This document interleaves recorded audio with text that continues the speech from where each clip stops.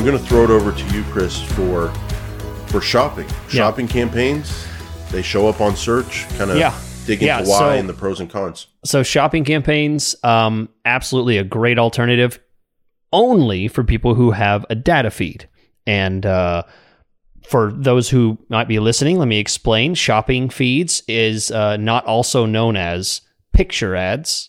When you say shopping ads, it's specifically shopping ads. That's what that is. Picture ads are not the same thing, and it's only for people who have the ability to create shopping ads. It is a data feed only alternative for if you don't have a data feed. If you're not using Shopify or some kind of e-commerce merchant center system, there's lots of softwares out there, then you can't use it. The benefit of using it, the pro of using it, is super cheap. Tons of volume, super cheap. Wow.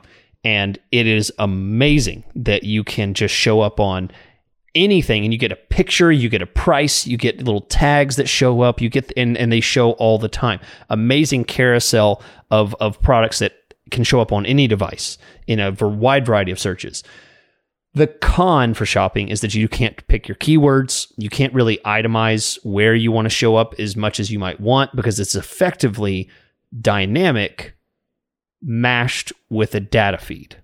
So it takes your products, looks at the titles, descriptions, all the metadata in your products, and then dynamically attaches a search to that particular product.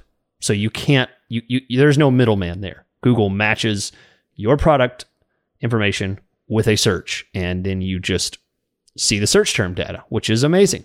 So for that reason, it's great. And speaking to the importance of search terms, conversions these days, this is e-commerce. You're producing sales. Oh, yeah. You get a clean ROAS. You know exactly how much revenue is being brought in, and that can be a very good thing as well. So